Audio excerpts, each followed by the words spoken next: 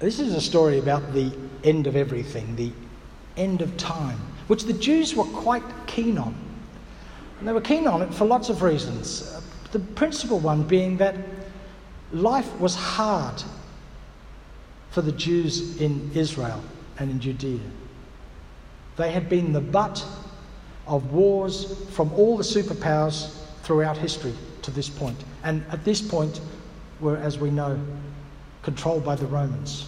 So the idea of an end of time when justice will really be done and the evil will be punished and those who are not evil will be welcomed is a really important story to tell, and it's all the way through the Jewish scriptures, the Old Testament. So in this particular story, it carries the same story on. Using the idea of sheep and goats. And in Palestine and the Middle East, sheep and goats always grazed together, and and they all ate the same stuff. And it wasn't until you needed to separate them out later that you would do it. So the sheep and the goats are all together. Then comes the time when you need to separate them. So what separates them in this story? Well, if you know anything about the church and church history, you'll know that the obvious things that separate them are whether you believe in the resurrection of Jesus or the virgin birth, whether you believe and what you believe about the Holy Spirit,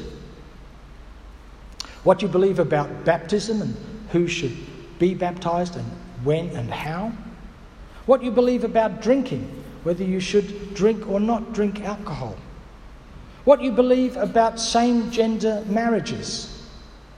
They're the things that have split the church and many more, over centuries.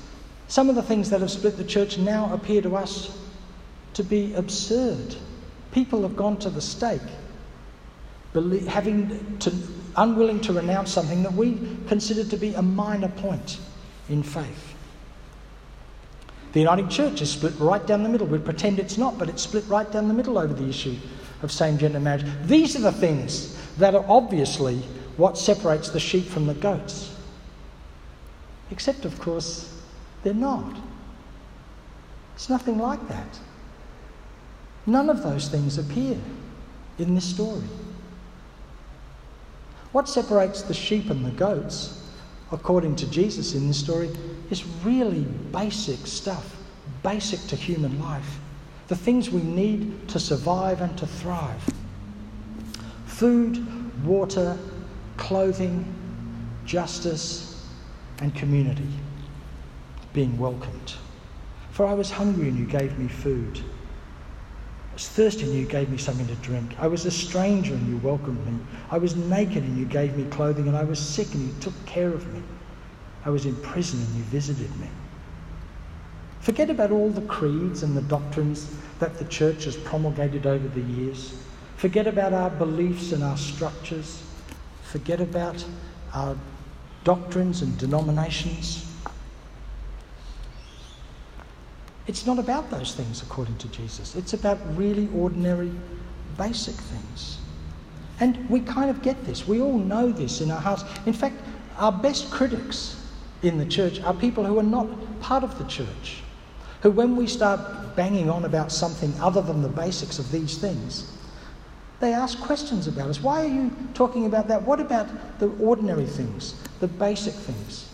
It's one of the reasons why the Salvation Army has always been one of the churches that is best recognised and acknowledged in Australia.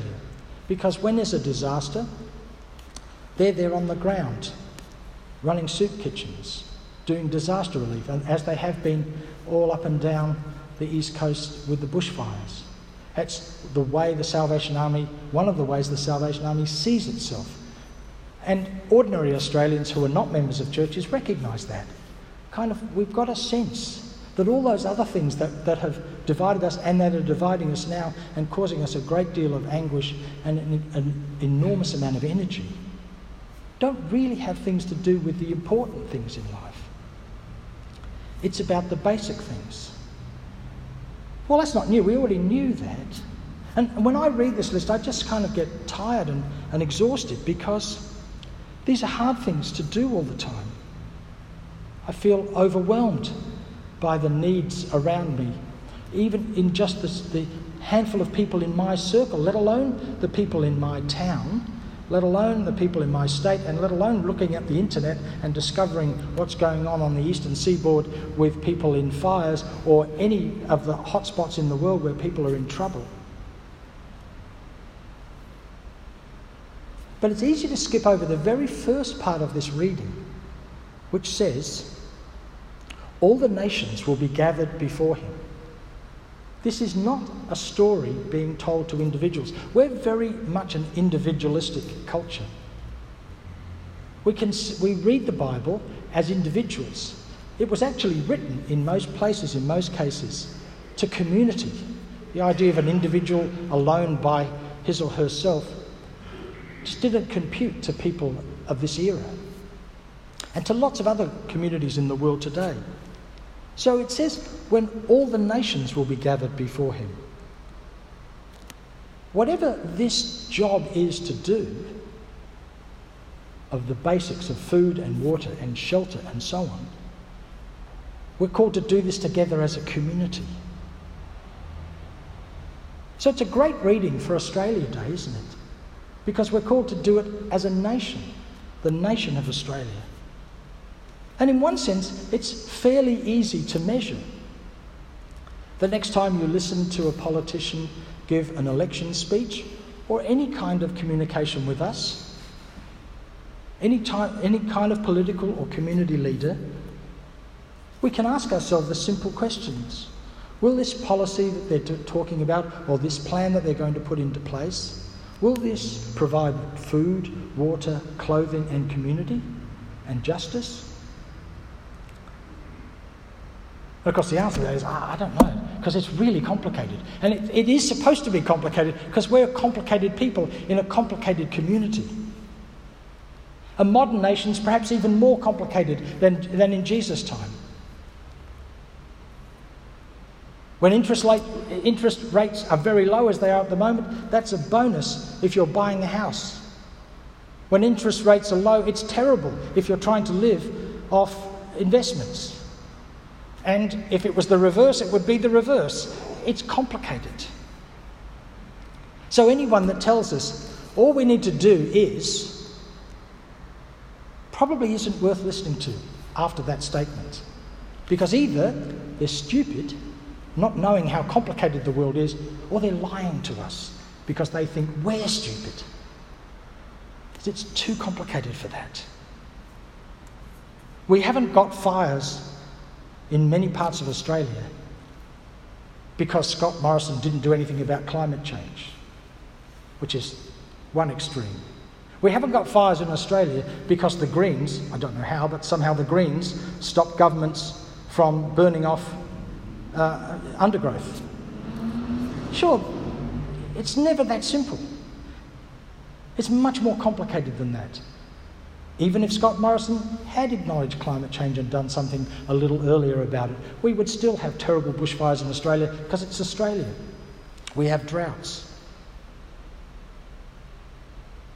But pretending, as some right-wing politicians have done, that climate change has nothing to do with bushfires is just as stupid. We know it's much more complicated than that, and we know when we're being told something that isn't true. And it's mostly not true if it's simple. Because life is a complicated thing. We as individuals are complicated people. And community is really difficult. So it's really interesting to have this reading that kind of cuts through some of that, because the basic things are pretty obvious to measure.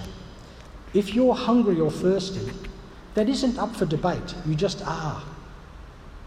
If you don't have enough clothing, or you don't have shelter, or you're not getting justice, those things are fairly obvious. Now, how to get them, that might be complicated, but it's not complicated that that's what we need to be doing. And we always need to tell the complicated story. It's January 26th. It's Invasion Day. At worst, when Europeans came to this country, we massacred thousands of First Nations people. At best, we lived with the fiction of terra nullius, the idea that there was no one actually here, so we could do whatever we liked. We could plant a little flag from some place across the other side of the globe and pretend that meant we now owned, whatever owning means, this land. And the more we ignore that truth, the more we live in unreality and in shame. John Howard was wrong when he talked about the black armband view of history. It wasn't a view, it's established truth. It's irrefutable, but it's not the only fact about Australia. Europeans have built on this continent one of the most prosperous, free, and multicultural nations and peaceful nations on the planet. Even right at the beginning, the efforts, if you've read anything about Governor Phillip, Arthur Phillip, the first governor who in 1788 landed here and planted a flag to claim the colony of New South Wales. It wasn't about Australia, it was just about New South Wales. I always thought we should call it New South Wales Day, but because that's really what it was. He was given instructions and he tried to live out, how do you integrate with, how do you pay attention to the Indigenous inhabitants of Sydney Cove? And he did that well and badly. He did some terrible things and some really enlightened things in his attempts to try and make something out of this. Or the vision of a free colony of South Australia that is commemorated on the front cover of our notice sheet. There were some extraordinary dreams that were brought into being in Australia alongside extraordinary evil and tragedy.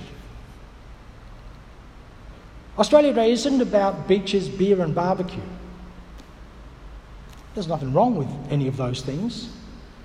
But they don't encapsulate anything. They're just a small part of one of the myriad of ways of experiencing Australia Day. In many parts of the country, people who've only just learnt enough English to take the oath will become Australian citizens. They're newly arrived here and they're still trying to figure out what day of the week it is. And they've been welcomed into Australia and they're becoming citizens. That's going to happen all over the country today. That's a complexity about Australia. Indigenous Australians all over the country today will mark Invasion Day. And remember again the sorrow and pain of an entire nation, a group of nations, being decimated by colonisers. It's complicated. But the main story still has to come back to the story that Jesus is telling us here. Are you providing food, water, shelter, justice and welcome? If not, whatever you're doing is wrong. That's why the Uniting Church and every church in Australia stands against the government's position and the opposition's position on the incarceration of asylum seekers.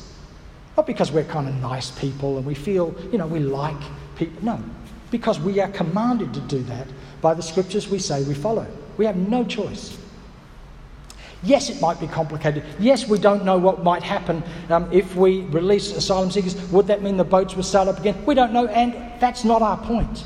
Our point has to be, are we providing justice, food, water, safety? That always has to be our point. So should we change the date of Australia Day? Well, I personally think we probably are going to at some point.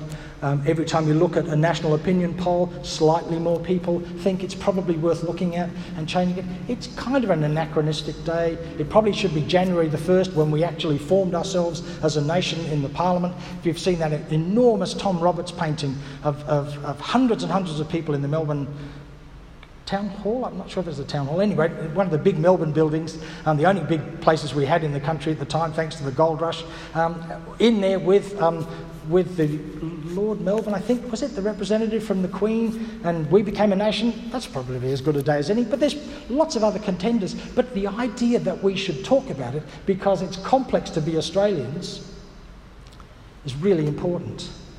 And there's no, it's obvious that all we should, no. If you're having a drink this afternoon with someone and they start on with that, if you can find a nice way to back away, do it, because you're just going to be bored to tears by some pointless statement that actually has no concreteness to it, no kind of intricacy, no kind of nuance to it.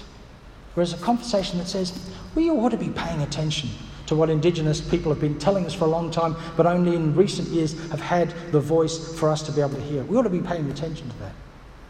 We ought to pay attention to what it means to be South Australian when the flag was planted in Sydney Cove in 1788 about New South Wales. What would that mean to have that conversation? What would it mean to have a conversation where thousands and thousands and millions of Australians were born overseas? Many of us were born in another country and have come here and tried to make sense of what it meant to be Australian. We ought to be having that conversation because it's not that simple. Yet at the heart of it is, I was hungry and you gave me food. I was thirsty and you gave me something to drink. I was a stranger and you welcomed me. I was naked and you gave me clothing. I was sick and you took care of me. I was in prison and you visited me. They're the ones. They're the people who are invited in by Jesus. We're invited to be those people on this day and on every day.